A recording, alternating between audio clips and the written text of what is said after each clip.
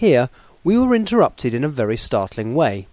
Outside the house came the sound of a pistol shot. The glass of the window was shattered with a bullet, which, ricocheting from the top of the embrasure, struck the far wall of the room.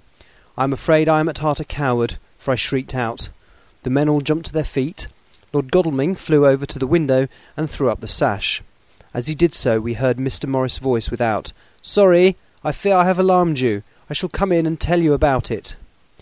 A minute later he came in and said, "It was an idiotic thing of me to do, and I ask your pardon, Mrs. Harker, most sincerely. I fear I must have frightened you terribly. But the fact is that whilst the Professor was talking, there came a big bat and sat on the window-sill. I have got such a horror of the damned brutes from recent events that I cannot stand them, and I went out to have a shot, as I have been doing late of evenings, whenever I have seen one. You used to laugh at me for it then, Art." "Did you hit it?" asked Dr. Van Helsing. "I don't know. I fancy not, for it flew away into the wood."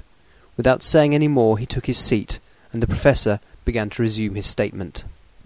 "We must trace each of these boxes, and when we are ready, we must either capture or kill this monster in his lair, or we must, so to speak, sterilize the earth, so that no more he can seek safely in it. Thus, in the end, we may find him in his form of man between the hours of noon and sunset, and so engage with him when he is at his most weak. And now for you, Madam Mina, this night is end, until all be well. You are too precious to us to have such risk. When we part tonight, you no more must question.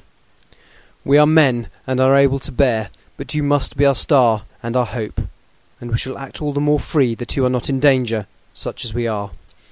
All the men, even Jonathan, seemed relieved, but it did not seem to me good that they should brave danger and perhaps lessen their safety, strength being the best safety, through care of me. But their minds were made up, and though it was a bitter pill for me to swallow, I could say nothing, save to accept their chivalrous care of me. Mr. Morris resumed the discussion. "As there is no time to lose, I vote we have a look at his house right now. Time is everything with him, and swift action on our part may save another victim." I own that my heart began to fail me when the time for action came so close, but I did not say anything, for I had a greater fear that if I appeared as a drag or a hindrance to their work, they might even leave me out of their counsels altogether.